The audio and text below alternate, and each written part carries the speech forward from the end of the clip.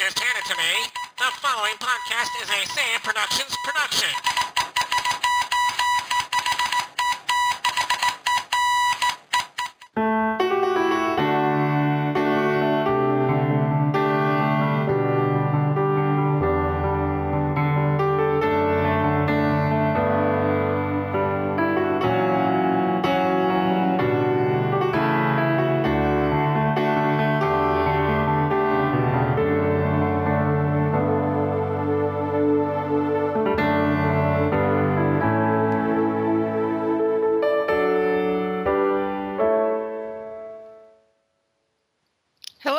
Welcome to the Autism Warriors, episode 4, What I Can Do at Home to Help My Child. You can check us out on our website at autismwarriors.com. Our email is feedback@sayitproductions.com. Twitter is sayitprods, that's P-R-O-D-S. Voicemail 813-915-6390. I want to let you know that we respect and uphold the rights of people to make choices concerning their family member with autism, whether it be vaccinations, therapies, or medications. I'm Erika Plord. I'm the mother of 2 children on the autism spectrum, Cassidy 9 and Garrett 7. And I'd like to introduce my co-host, Pamela Mari. Hi, Pam. Good evening. How are you? Good. Good. I'm here. I'm ready. I think. You're ready, you think? Yes. Well, I had an announcement that I wanted to make. I wanted to announce that we created an Autism Warriors group on the World Autism Community. That's worldautismcommunity.com. If you're a member of the World Autism Community, please stop by. Feel free to leave us feedback, questions, comments, or suggestions for our show.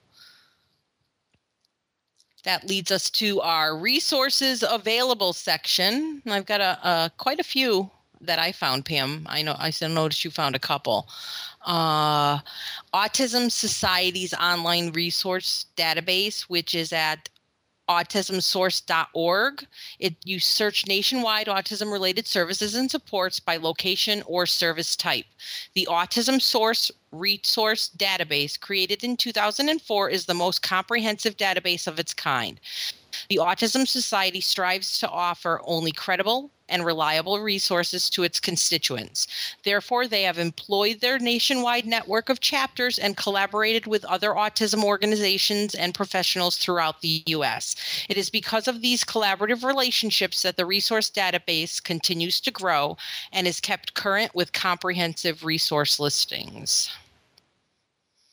And since we're talking about what we could do at home to help with my child, I found a couple, one which is at helpguide.org, and you could find these links in your show notes. I found autism treatment strategies and parenting tips. There's some great parenting tips, some of which we will discuss in this podcast. Also, I found a link to also on the helpguide.org, and this link will be provided in the show notes. Preventing caregiver burnout. You definitely want to check out this link, because if you're burned out, how can you effectively take care of your child?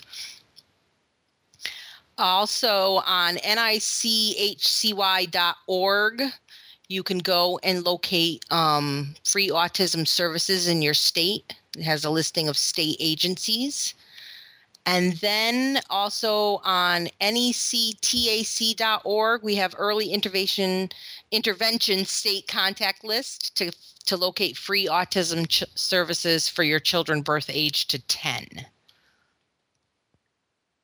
Pam, you want to talk about your resources? Yeah, I was just trying to let you finish up there. That's a lot of information.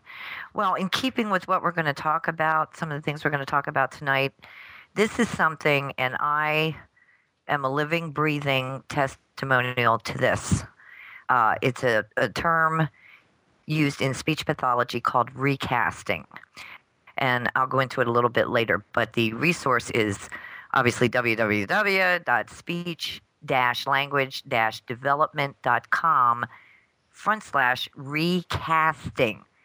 And it's a speech and language website that discusses the recasting tool and how you use it. But there are also some other very good, just little freebies, little techniques that speech therapists use that you can use in your home and help your child. So like I said, later I'll elaborate on recasting and how I feel it works. And again, in keeping with what we're going to talk about later on, the second resource is sensory activities at home. And that can be found at Bright, BRIGHT, Hub, HUB.com. And that too offers a great list of little sensory activities you can do at home. You don't have to be a professional OT to do them, but they will help your child with autism. Those are some great resources there, Pam. Definitely. I checked them out and I was like, wow, I was already implementing this and I didn't even know what it was called. The recasting. Yeah, I'm a recasting fan, and I'll yak a little bit about that later, because it does work. It's one of those things that does work. Well, one of the first things you want to do to help your child at home is structure your household. For example, scheduling, picture cards are important for especially the nonverbal children. But in structuring your household, you want to be consistent. And by consistent, I want to talk a little bit about slot machine versus Coke vending machine parenting. You want to create a list of rules with your child present, like a family meeting. And I've done this with my children, and post the rules and consequences for breaking the rules. And in being consistent and making them follow those rules, you're going to be kind of like a vending machine. They're going to put their dollar bill in, and they're always going to get the same response. Whereas a slot machine, you put your quarter in, you pull the lever, and you might get a different response every single time. So you definitely want to make sure you're going to be a vending machine, not a slot machine. So, but you would definitely want to stick to a schedule and post that schedule so the child knows, they need predictability. So definitely post a schedule of what is to be happening either during each day. We have a schedule on our refrigerator that kind of describes every single day. Get up, get dressed, eat your breakfast, brush your teeth, basic things. You want to reward good behavior. I've used stickers in the past. I've bribed my kids with money, but we definitely reward good behavior. And what to do with the negative behavior? You want to see if your child will respond to, especially the smaller children, you want to see if they'll respond to taking a time out, or, if so, implement time outs, but you might want to find something to redirect the negative behavior. You want to create a home safety zone. You want to carve out a private space in your home where your child can relax, feel secure, and be safe. This will involve organizing and setting boundaries in ways your child can understand. Visual cues can be helpful. Colored tape marking areas that are off limits, labeling items in the house with pictures. You may also need to safety-proof the house, particularly if your child is prone to tantrums or other self-injurious behaviors. Again, this can all be found on the Parenting Tips website previously discussed. I've actually done the trying to carve out a private space in my home where my child can relax, and that pretty much involves, now that we live in a 3-bedroom apartment, go to your room. Take some time, think about what you're saying, think about what you're doing, and then we'll talk about it. Had to do that the other day with Cassidy, and it worked. So you want to look for nonverbal cues from your child. Figure out the need behind the tantrum if they're having tantrums. You want to make time for fun. We all need to have fun. You want to pay attention to your child's sensory sensitivities. You want to create a personalized autism plan for home. A good plan will build on your child's interests, offer a predictable schedule, teach tasks as a series of simple steps, and remember to take time for yourself. Get respite. Do not get caregiver burnout. Erika, can I ask you to go all the way back up It's to the okay. top? You can. You could have even interrupted me. I'm very good at that, so I try to sit on my hands when it comes to that, because I'm rude in that regard. Having to do with sticking to a schedule and post the schedule. could you elaborate for folks that don't know or just getting into the whole autism world why it is so important for our guys to have a schedule? What a schedule. It's not just for the sake of thinking, oh, I'm 3, I need to be organized. What does that predictability mean to them? And it means more than it means to us. Because most autism children are very, they need to be regimented. They need that predictability, because anything that strays off the given path might cause a tantrum. They're very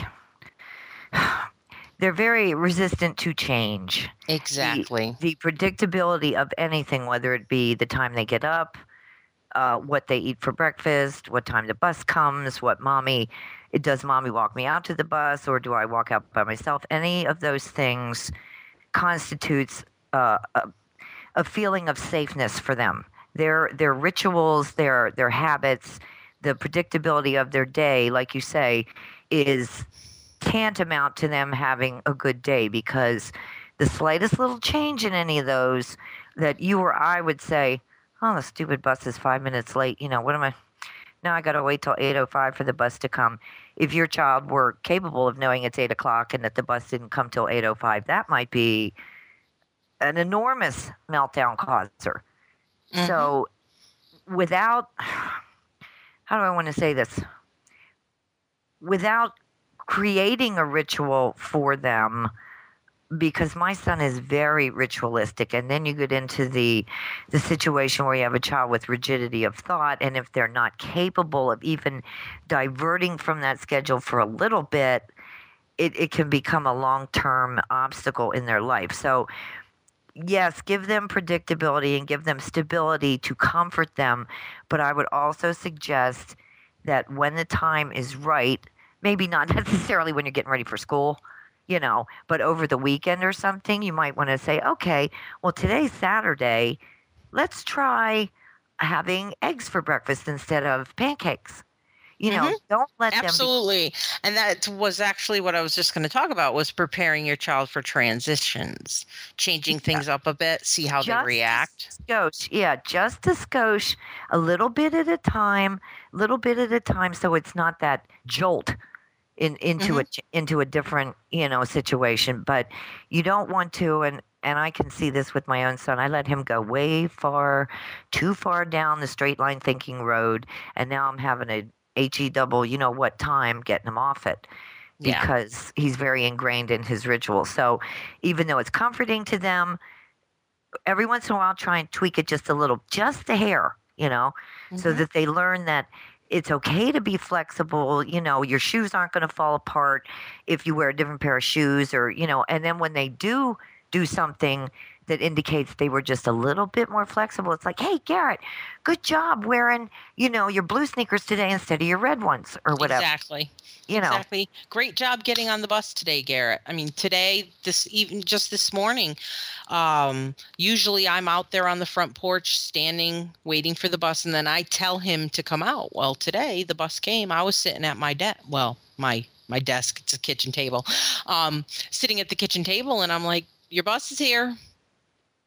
And he just got up, got his backpack, and walked right out the door. Didn't even say goodbye or anything. I was like, wow, that is a big thing for Garrett, because usually I have to drag him kicking and screaming to the bus.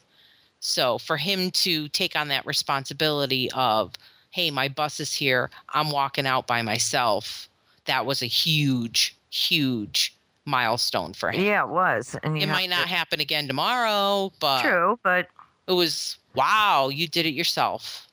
Yeah, and you got to reinforce that too, like you say, even if it's just high five, you did it, Now I'm like running out the door, waving and I love you, giving him the I love you hand, sign.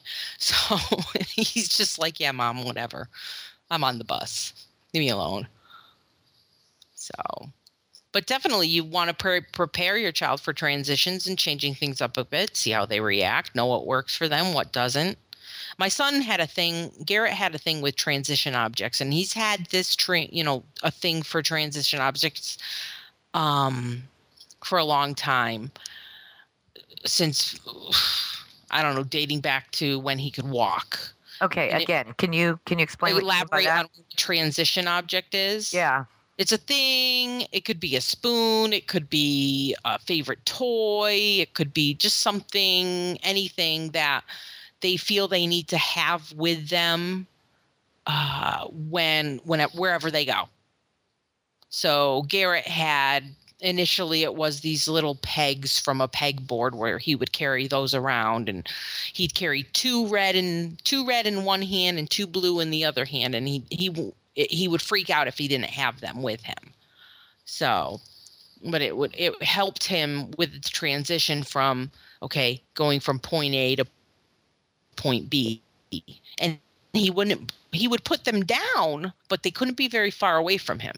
He had to have those right there because it made him feel grounded, made him feel safe. So, but we had you would liken it to like a security blanket, for lack of a better term? Yeah, for lack of a better term. He was like Linus with a security blanket, except they were pegs. He didn't suck his thumb though, so. Okay. But he became school aged, and as we had to wean him off the transition objects because he would always bring like a little fish to school or whatever. And as of last year, by the end of first grade, he wasn't bringing any type of stuffed. He had graduated to stuffed animals, and usually they were fish. And we weaned him off of it by the end of first grade. Had a little bit of trouble over the last couple of weeks where he kept wanting to bring something to school. I couldn't figure out why until he told me that other kids were bringing toys to school, and I said, "Well, I'm sorry, Garrett, you can't bring it to school."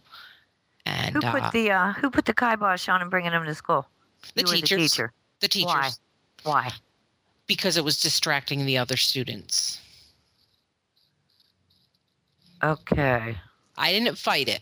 I said, you know what? Maybe it's time. He fought it. It was hard for him to give up those transition objects, but he got through it, and now he is very used to not needing it. I mean, around town, if we go to, say, a store, I allow him to take it with him if that makes him feel safe, but he knows that he cannot bring it to school. School is a place where you work, and they have little things that they do with him at school to keep him grounded and make him feel safe. So I guess my point is if he wanted to take the big stuffed fish, which obviously would attract everyone in class's attention, why couldn't they come up with a smaller, little pocket size, like you say, a pocket size reinforcer? Well, he did. I mean, he would bring like these little tiny little fish, and but they didn't want him bringing them to school anymore. They were distracting the other students. And how can something in his pocket distract the other students? I don't know. I guess he was taking it out. Oh my God, the child needs it. I mean, it's good that he's weaned himself off it, but why make a big deal out of it if he needed to have a little safety thing? Is it better to throw a tantrum? Is it better to have a meltdown or have a plastic fish in your pocket? This is exactly the thought that I don't understand why a school would do that. Yes, if he wants to carry a life-size cutout of, Charlie the tuna, yeah, it's going to attract attention. But if he's got a little fish the size of what do you call this thing, Swedish fish or something in his pocket, I mean, unless he's hurling it across the classroom, what's the big deal? I don't know. He would take it out and play with it and he's one of those sensory kids that likes to make noise. He's a noisemaker, so he'll do his la la la la la la la la la. I'm playing doo doo doo, and that's disruptive to the class. So remove the toy. Hopefully he'll stop with his la di da di da, but he hasn't stopped. That's why he's on red half the time. Maybe it would have been better to let him have the damn fish. That's my point. Probably, but I'm I'm glad he got through that and is able to, transition to the bus. And he actually, when he gets, with the exception of this morning, he usually has a fish or whatever that he wants me to babysit for the day. Mommy, I can't take this to school, but can you babysit it for me? Like, okay, I'm babysitting Mr. Whale. Woo! Oh, God love him. That's a big step, It is. It is. Don't bring your fish to school. Okay. Whatever. I mean, a fish or what's that thing? An Uzi. I mean, let's worry about the kids that have guns, not the kids that have fish. Exactly. I understand. Absolutely. But and I was irritated about it initially. But then I said, you know what? It's time. It's time, because I don't want to see him start getting picked on because he's carrying a stuffed animal to school. Okay, true. Because he's in second grade now. He'll be in third grade next year if he is up to par, because I'm thinking I might keep him back because he's not doing well academically. So if he goes to third grade, bigger kids, bigger attitudes, bigger problems. So, I'm glad he was able to wean himself off, or we were able to wean him off of taking the toys to school. So initially, when it first started happening, I said, hide it in your backpack. You could bring it to school on the bus, but put it in your backpack in your locker.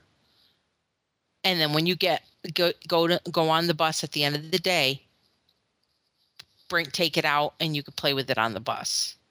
But then that kind of, they kind of figured that one out and put the kibosh on it. But you wanted to talk about working on speech at home, recasting. I'm really interested in hearing about that. Okay. Well, when Joey was not very verbal, I joined a group called the Natural Late Talkers, and it was started by and run by Dr. Stephen Camerata of Vanderbilt University. And Dr. Camerata is a good friend of and works together with a gentleman named Thomas Sowell. And Thomas Sowell is an economist. He writes for, I don't know if it's the New York Times or some newspaper. And he wrote the book, The Einstein Syndrome and Late Talking Children. So this is the premise I functioned on for a long time with Joey, that he was just a late talker. And in connecting with Dr. C and following his suggestions and whatnot, one of the things that this group suggests is this practice called recasting. And basically it's idiot proof. If you have a child that can only say buh, okay, at whatever age, 2, 3, 4, 5, 6, or whatever, the kid can only make letter sounds. Buh, buh. Okay, so then you add on to it. The child says buh, you say bah. If you have a child that can say ball, then you say big ball. When he learns to say big ball, then you add on another word and you say big blue ball. You basically become a parrot. Sorry. Absolutely. But you're parroting everything the child says back, but you're adding on to it. See, I never knew that was called recasting. Yeah. And trust me, it works. Thinking back to when Cassidy was going through her speech and language pathology, her speech and language pathologist explained to me, that whole, adding on to what she's saying. She's saying buh. I actually did that with Cassidy. So I never knew it was called recasting. She never told me it was called recasting. Yeah, and I've told other moms with kids that are not verbal to their age limit, or where they're at chronologically, do it. Please listen to me, do it. And then I've talked to them like 6 or 8 or 9 months later, and they'll say, wow, she's really coming along. And you will feel like a jerk. You will feel like an idiot because everything they say, you say it back. Don't change it. Like you said, if they say blue dog, you say big blue dog. Don't make a whole sentence out of it like, did you see the big blue dog? What's the big blue dog doing? No, just add on one more word or one more sound and repeat it and repeat it and repeat it. And you feel like a broken record and repeat it and it works. Okay. But So it sticks. it sticks. And if you can't afford a speech therapist and you're thinking, well, how do I teach this kid how to talk? This is a good way to start. Start with whatever that child's baseline is. If it's one or two words, if it's one or two sounds, it will not hurt. Don't think that because you're not a speech pathologist, you don't know what you're doing. It really, truly works. And I'm a big fan of it. I can't say enough good things about that because that's what I did with Joey. I mean, I can remember him standing right there in my kitchen, pointing up to the cupboard, wanting a pretzel, going, and I got so sick of it, and then finally, when he could say pretzel, he would just say pretzel, pretzel, and I heard it so many times, and I was so frustrated. I had the pretzel, and I held it up in front of him, and I said, I shouldn't have done this, but I said, I want a pretzel. And he wanted it so bad. The motivation for him was so great because I was withholding it from him. That was his first sentence was, I want a pretzel. Wow. And he was pissed. He was mad. I want a pretzel. And I was like, here you go, So don't Great sentence. Yeah, you feel bad because you're facing someone that can't communicate and you think, oh my God, what a schmuck I am. I'm like dangling this pretzel in front of him like a carrot in front of a horse. But that's not true. That the carrot, I was going to say, the pretzel is the motivator. It's okay to withhold a little bit. Now, by the same token, if again, all he had said was want pretzel, of course I would have given him the pretzel, but it doesn't hurt to try to pull it out of them via a little enticement, shall we say. Yeah, we did that with Cassidy. We had she liked raisins. And we were playing a game at the table one day. I don't remember what game it was, but we had the raisins there, and we're playing a little game, and she kept wanting to grab the raisins, and I said, no, you're not getting a raisin. Do you want? And at the time she wasn't speaking at all, so we had sign language, and we were doing this. Do you want more? Do you want more? And I'd do the little sign for more, and she'd go. I know the more sign. You stick your finger in your cheek, and you go, like you're screwing it into your cheek. That's more. Yep, that's she would do the more. She wanted more. So, well, in back then they did the fingers. Your. Oh, I'm sorry. You're right. 2 fingers together. 2 fingers together, both hands. 2 fingers together. 2 birds pecking. Yeah, that's more. Sorry, more. That's candy. Yeah, screwing your finger in. Yeah, that's candy. But we'd make her say. We would make her say more or sign the word more, and then. The next week, she'd go ma. Exactly. And eventually she got to where she could say more. It was a long process, but, I was just happy when she finally said the word mom or mama for the first time. She was 2.5 years old. Now, I will admit, with your saying the more and the candy, that was exactly what the girl I hired to come here did. And when she started signing with Joey, when she was done, I said, why are you doing that? This child is vocal. Why are you teaching him sign language? Why would you take somebody that can make noises and revert back to a physical means of communication? And she said, watch this. And that's exactly what she did, was the more, but she always, it was the sign, then followed by speaking the word. Mm-hmm. So he would sign it, and she would say more, and then she would give it to him or whatever. And then the second time, he would sign it, but she wouldn't give it to him until he said the word. Exactly. So that's the whole premise of that, is to get them to use their expressive language. Yeah, so don't be, I was scared to death of sign language that they were going to just teach him how to sign, and I'd have to learn ASL myself, and I wouldn't know what was No. going on. But no, that's how they do it. They fade out the sign and move the word in Hmm. to replace it. So And yeah, that's that also was why we had picture cards too. We had pictures of orange juice, Cheerios, milk, cows, all sorts of different things that, words that she, and we would build on them. She knows what she wanted. She wanted cereal one day, so she would go get the picture card, and I'd say, "Oh, you want some cereal? Okay, cereal."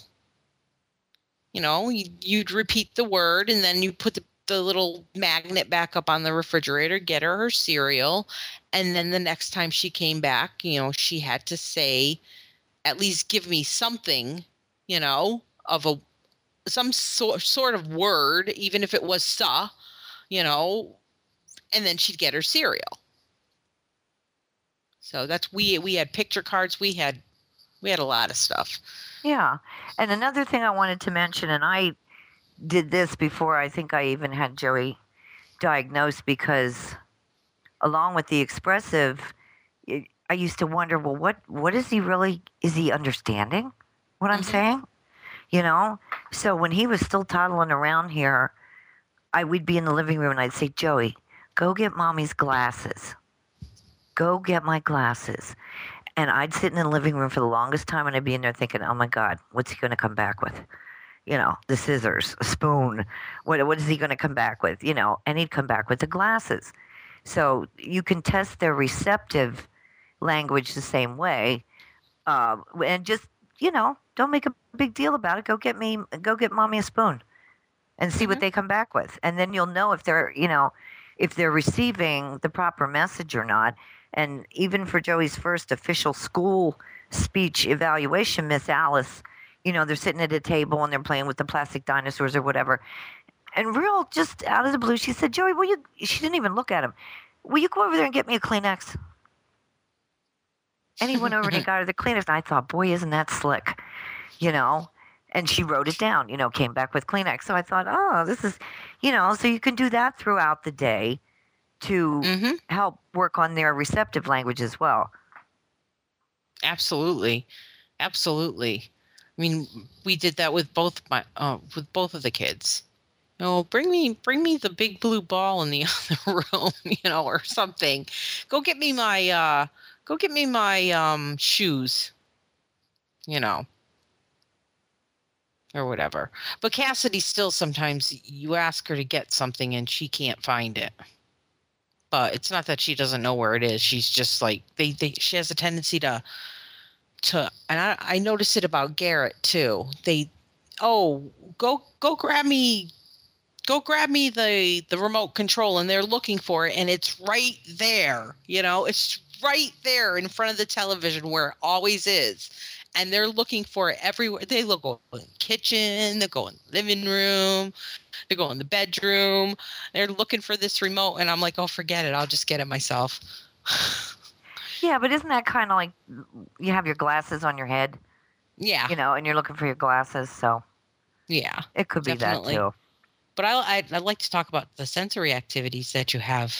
Well, I can't honestly say I did a lot of these. These were things that I've seen more done at school, but they certainly can be done at home. I know Joey loves swings, and from what I know, most of our kids on the spectrum like the swings. Oh, absolutely. And I used that as a teaching thing. We would swing and we'd count from 1 to 100, and we'd do the alphabet. Every time you go back and forth and back and forth. And he has one of those. I don't know what you call it, a bouncy ball. It's like a big ball with a handle on it, I think. Oh yeah, yeah. What are those things called? I don't know what they're called, but And he they makes a sense to bouncy me. ball, Bouncy ball. That's what I call them. a therapy ball. I don't know what the heck it is. Personally, I couldn't stand to see him on it because I've got like that fear of pointy coffee table syndrome. Yeah. But but I know that yeah, I don't. I used to walk around and cover the corners of things with my hands everywhere he went. Um, the bouncy ball is a good. it's a good thing for them because it gives them that motion. Mhm. They say that our kids like that kind of motion. Squeezing under pillows, depending on how particular you are about your sofa. You can take your sofa pillows off and Smother let them. the kid. No, just Yeah, kidding. kind of. Let them build a castle and crawl underneath it. Just the weight of the sofa pillows sometimes is enough for a small kid. Um, Believe it or not, every time we get a new mattress in Joey's room, I know this is going to happen because it's a ritual for him. He will drag the whole stinking full size mattress out into my living room. Oh my goodness. Not while I'm looking. I'll be outside and I'll come in and there's the mattress in my living room. But that's because he can bounce. It's like a trampoline. He can bounce on it. Yeah, you can bounce on it. So if you can we have a mini trampoline in the basement, which I've never used, but you can pick them up at yard sales or what have you, and the kids love those.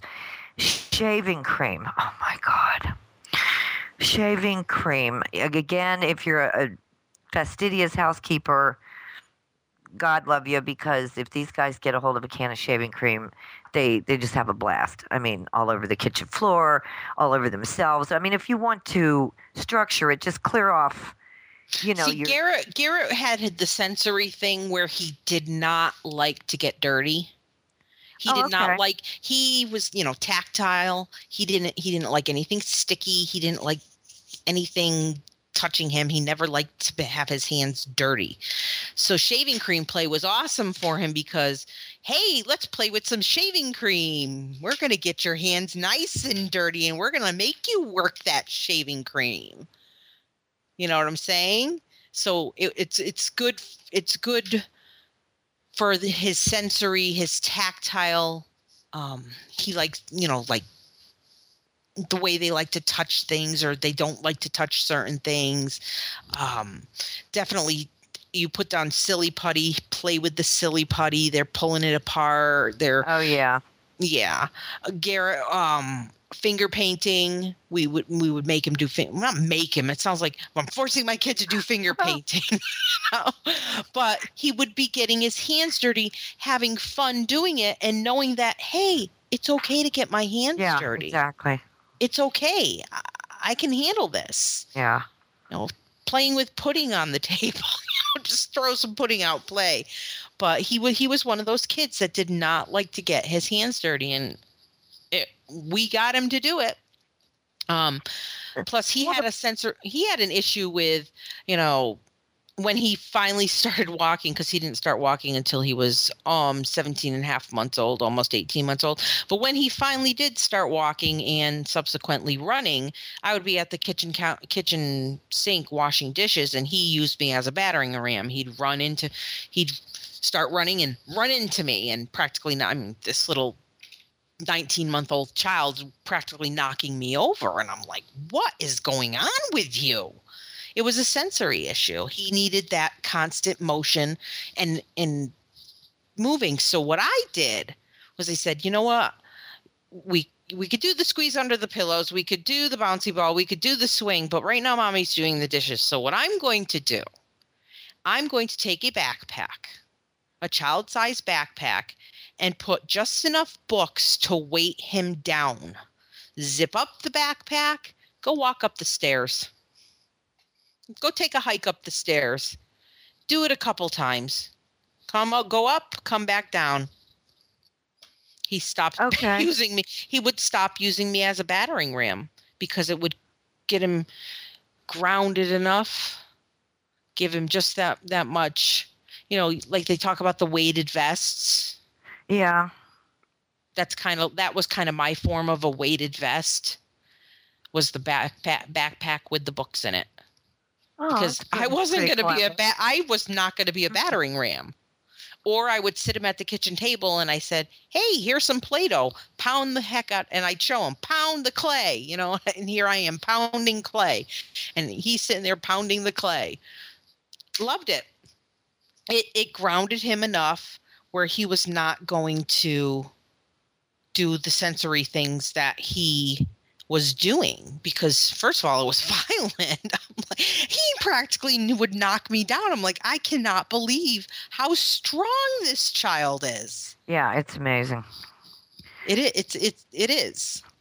So Yeah, that's a good one. I might even, because Joey has this horrible, horrible habit. I think back, how long have I been suffering through this of banging his fist down on the desk and banging his fist down on the desk and banging his fist down on my stove. I would like to get a new stove, but I'm not getting a new stove till we're done with the banging because it won't look good after a while.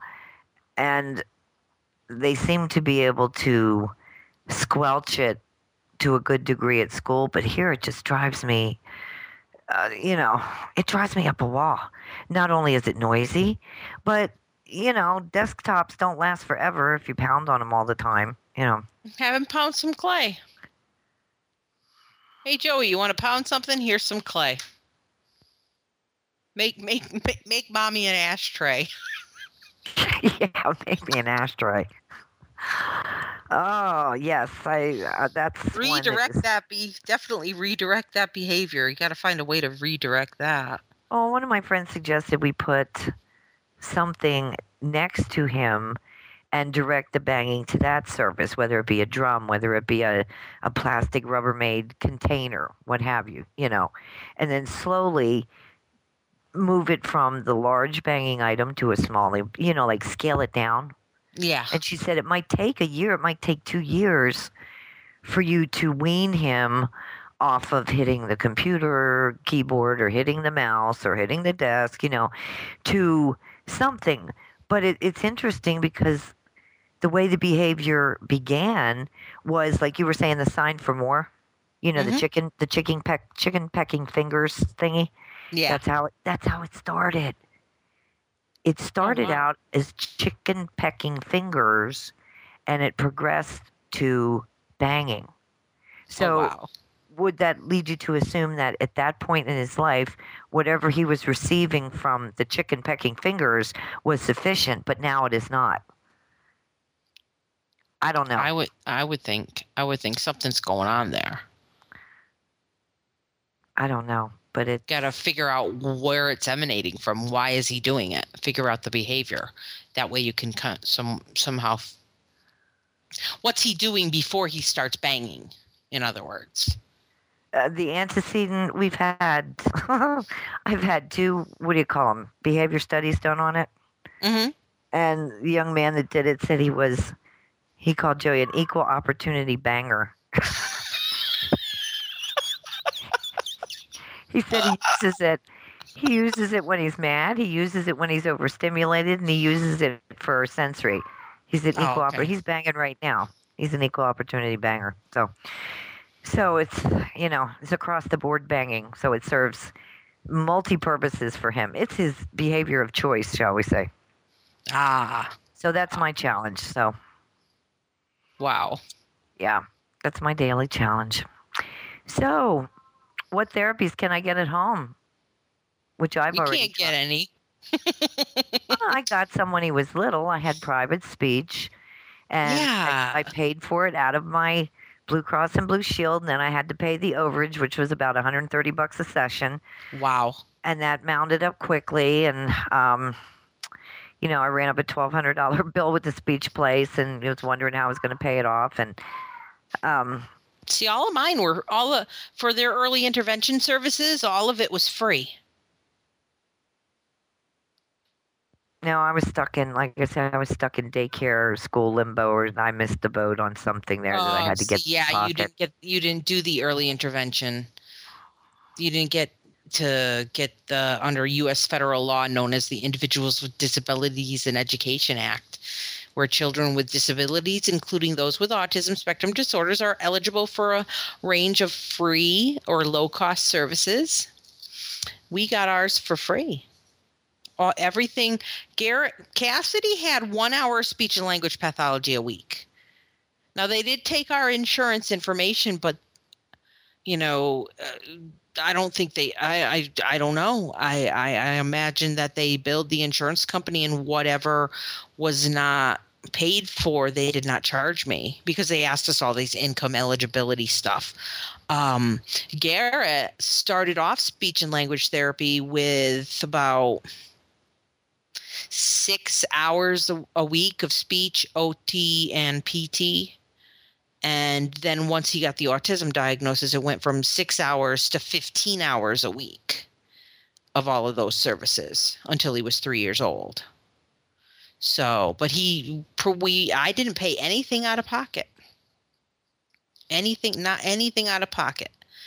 But if you look at the links, if you look at the links in the show notes for the Autism Society online resources database, and then the early intervention state contact list, and then the state agencies, which was the nichcy.org, you can locate free autism services there. But it specifies here that these free services that are provided under the IDEA, it only goes up to age 10. And they do not need an autism diagnosis to receive the free services under IDEA. If they're experiencing a developmental delay, including delays in communication or social development, they're automatically eligible for early intervention and special education services. My question is, what about children over the age of 10? And I thought maybe you could provide some insight into that. Over the age of 10? What are they eligible for? Joey's 13, and I mean, I can tell you what he does now. He goes to school. He doesn't really receive any extraneous services other than those that he gets in school. He gets speech in school. He gets OT in school. We take part in something in the summer called STAP, which is a summer camp for kids. I'm trying to think what else we do. We have our BSC that comes to the house and meets with me and checks on him and sees how things are going. But I don't have him in any external, like we go to therapy on Thursday night or we go here Tuesday afternoon. I really don't. So I'm a bad one to say what they can take advantage of at his age. I'm sure if I wanted more, I could get more. Absolutely. Of course, we're experiencing some kind of budget cut here in the state of Pennsylvania that may or may not affect our kids' ability to have what they call here at TSS, therapeutic staff support. It's like an aide, Oh, okay, yeah. In the classroom, we have this big convoluted setup as far as what kind of money pays for TSSs, and the governor just issued a new budget. So we don't know what we're going to have next month. We might lose our insurance to cover that. We don't know. So I don't think I'll be seeking any additional services until they figure out what the governor did to the budget. Yeah, you kind of have to tread lightly there. For a while. Wow. So that looked like it pretty much concludes what we had to talk about today, and I have some stories, and I see that you've got some stories. Yeah. Random news stories. Ah. Well, I saw an article that said at the Boston Conservatory. Hold on. Sorry. At the Boston Conservatory, autistic students learn music from music lessons.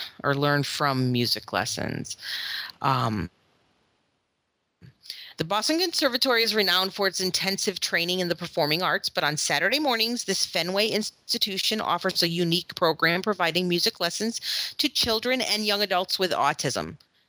The Conservatory, a private performing arts college, united with the Autism Higher Education Foundation in 2007 to form the Boston Conservatory program for students on the autism spectrum. This little-known program pairs each child with a single teacher who also works with a consulting team that includes a music therapist, a speech pathologist, a special educator, and professionals in the music industry who have an autism spectrum disorder diagnosis. I thought that was awesome. That's pretty cool. It's about time some places start to step up to the plate and give of what they have as far as resources go. Exactly. I can honestly say I have Joey in. He has a music therapist that comes to his class. And I thought, this is going to be weird, but he always seemed to be curious as to what the other kids in the class were doing when she came in. He loves it. He's going to be in a show in October. He's supposed to stand on stage with a microphone and sing while Miss Andrea plays the guitar. Now, whether or not that comes to pass, we will see. But they said they don't really care if the kids don't sing or not. It's more about gaining confidence and getting up in front of an audience and keeping your composure, you know. But it's interesting to see the way the music therapists work other things. I thought it was strictly music. Okay, we're going to sing the song, we're going to beat this drum. No, she incorporates, if there's academic things that you would like to have addressed, she'll incorporate those into the lesson. If it's social things, so I'm really impressed with the whole music therapy package. Absolutely. Me too. I think it's cool. So, but I thought that was a great story. I mean, just people giving back and, you know, people being able to get something from the conservatory, and it's just a great story.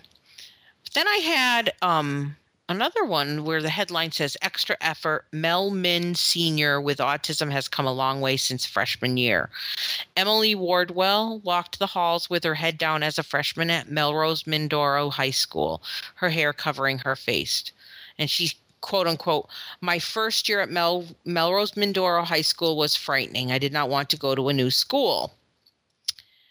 This new school had new teachers, different faces of students, and the scary thought was, how can I make friends? Or how would I make friends?"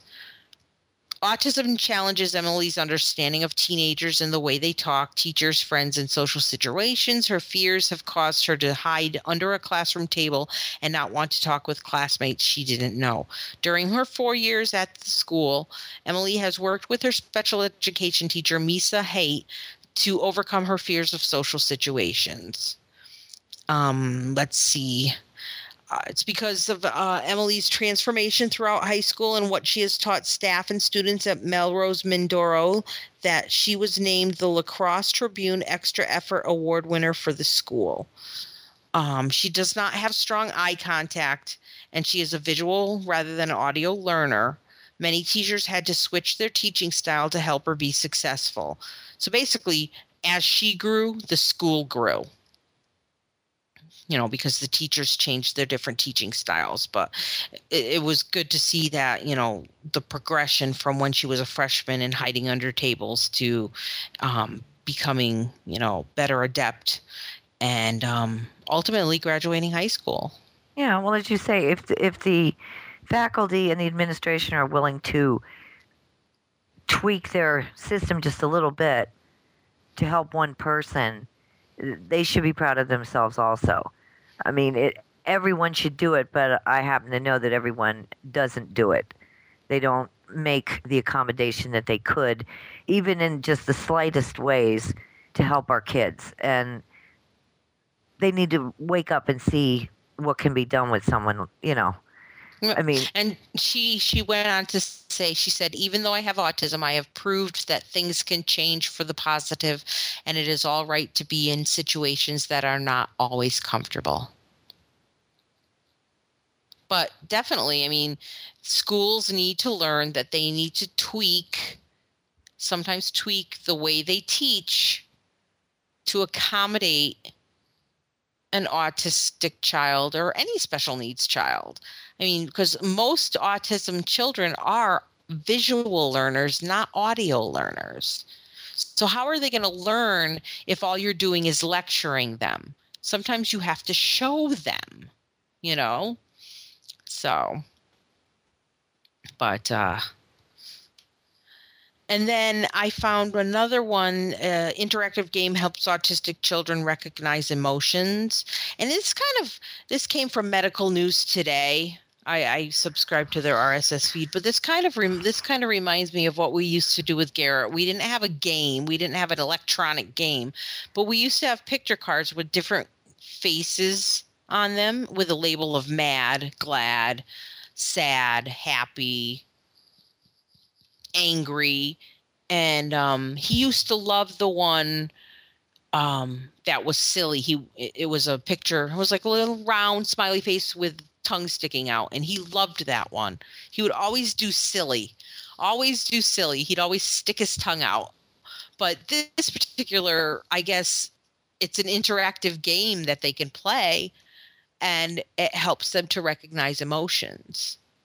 The software features interactive games that let children with ASD practice recognizing facial expressions of an avatar. It's basically, yeah. That's good, and it's true, and it's a starting point. But beyond that, once they're capable of recognizing that in someone else, then you have to turn it inward, and that's where That's where they have the difficulty, yeah. Yeah, Joey can say to me, "Don't be angry and frustrated." If I'm mad, like, how many times do I have to fix this computer for you? He'll say, "Don't be angry and frustrated." But all he ever says is, "I'm mad too much." Well, are you really mad, or is it? So I had a psychologist tell me, don't let them sit in class with him and say, "Oh, is this man mad because he dropped his hot dog on the ground?" What the, he says, what difference is that? He didn't give a damn if he dropped his hot dog. He needs to know what makes him mad. Oh, yeah. And what that's why I makes have me mad. He said, have them role play it out. Like, give him 3 preferred items or whatever, and then take them away from him and say, "How's that make you feel? How does that make you feel, that I took your things?" Because, yes, the beginning is recognizing it as a facial thing, or it's the starting point, but then you get down the road and you're going to have to deal with, do I understand how I feel? Yeah, opposed to Cassidy's 9 now, and she's now starting to learn her "I feel" statements, and that's why so hard. I have her. She goes to the school psychologist, but she also goes to individual therapy, and she also family therapy, because I'm sitting in the room with her. I mean, I don't necessarily have to, but I'm there. But she also goes to group therapies every Monday, and she has come in. She's been in the group therapy for 7 weeks now, and she's come a long way in understanding that, not just to react and show, obviously she's angry, but she's not saying she's angry. I feel. She's learned her "I feel" statements, and she's starting to learn to be able to communicate that without having the tantrum. Yeah, that's that sounds like a good idea. Sales or what have you of this movie. So it's supposed to be pretty interesting because it's true life. And second, for anyone that would like to go, the Autism Society. Yeah, I mean, it sounds interesting. I just don't particularly care for wretches and jabberers. I mean, I wonder, I'm like, why are they calling it that? I don't Jabberers. know. Jabberers. I said grabbers, and our producer will. There must be a reason. There must be a reason why they're calling it wretches and jabberers. Yeah. Maybe there's something said behavior in the document. Maybe it's a behavior. Yeah. Maybe it's a behavior. Oh. But should be interesting. The Autism Society Annual National Conference this year will be held July 6th through 9th in Orlando, Florida. And the registration, if you're interested, is open online at the Autism Society of America website. July 6th through 9th? Yeah. And you can register now, I guess, if you're interested in getting a good hotel room or what have you. And that's at autismsociety.org. Awesome. So that's my goodies for the week. Thank you. Thank you. So how was your week? Oh, well, our bus drama continues, and I just don't know what to do about that. I'm just waiting to see what the powers that be want to suggest. We have a good day, we have a bad day. The poor bus driver is beside herself. I don't know where she is. I just don't know. So we will see. I don't know if the problem's on the bus. I don't know if the problem's with Joey. I don't know if the problem's with her. I just don't know. Can I ask you something? And this is something that I had to do to try to figure it out. Because when Garrett was in kindergarten, he was having a difficult time at daycare, and I was constantly getting horrible reports about him. Have you ever gone on the bus with Joey? No. Just to see how he's acting? No, I would like if they had, how some of the buses have video cameras on them? Yeah. Because I said to her, "Do you have a camera?" And she said, "No, I asked for one, but they won't give me one." So we kind of got off on the wrong foot in the beginning of the year with this lady, and I moved past it. I don't know if she's moved past it. I don't know if I'm putting too much weight on what she says in that because he's my child, I take it semi offensively when maybe I shouldn't. Maybe it's just Oh, stating a okay. fact. You know what I'm saying? Yeah. So, yeah, we'll get there, I guess, eventually. This weekend was Daddy's birthday, so we had a cake, and Joey made him a card, and he kept saying, "We have to have a celebration because it's Daddy's birthday today." And I was like, "Well, what are we going to do? Like shoot off fireworks or what are we going to do? It's a rainy Sunday. All I have is this stupid cake." And we couldn't put candles on it because we had a bad experience with birthday candles setting off the fire alarm one time, the smoke detector. Wow.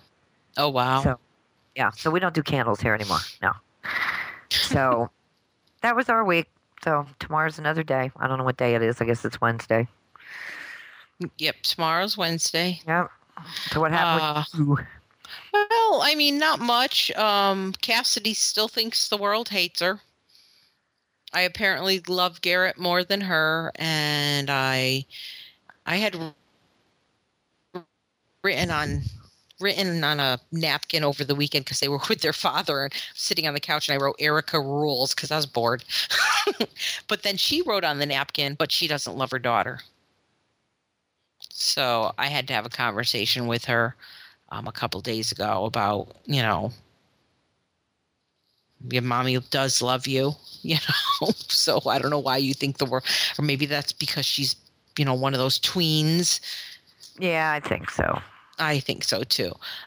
Garrett still has a lot of repetitive behaviors. I guess you would call it repetitive behaviors. The other day I don't remember what he asked me for, but he asked me for something and I said the answer is no. Oh, he wanted to play on my new phone.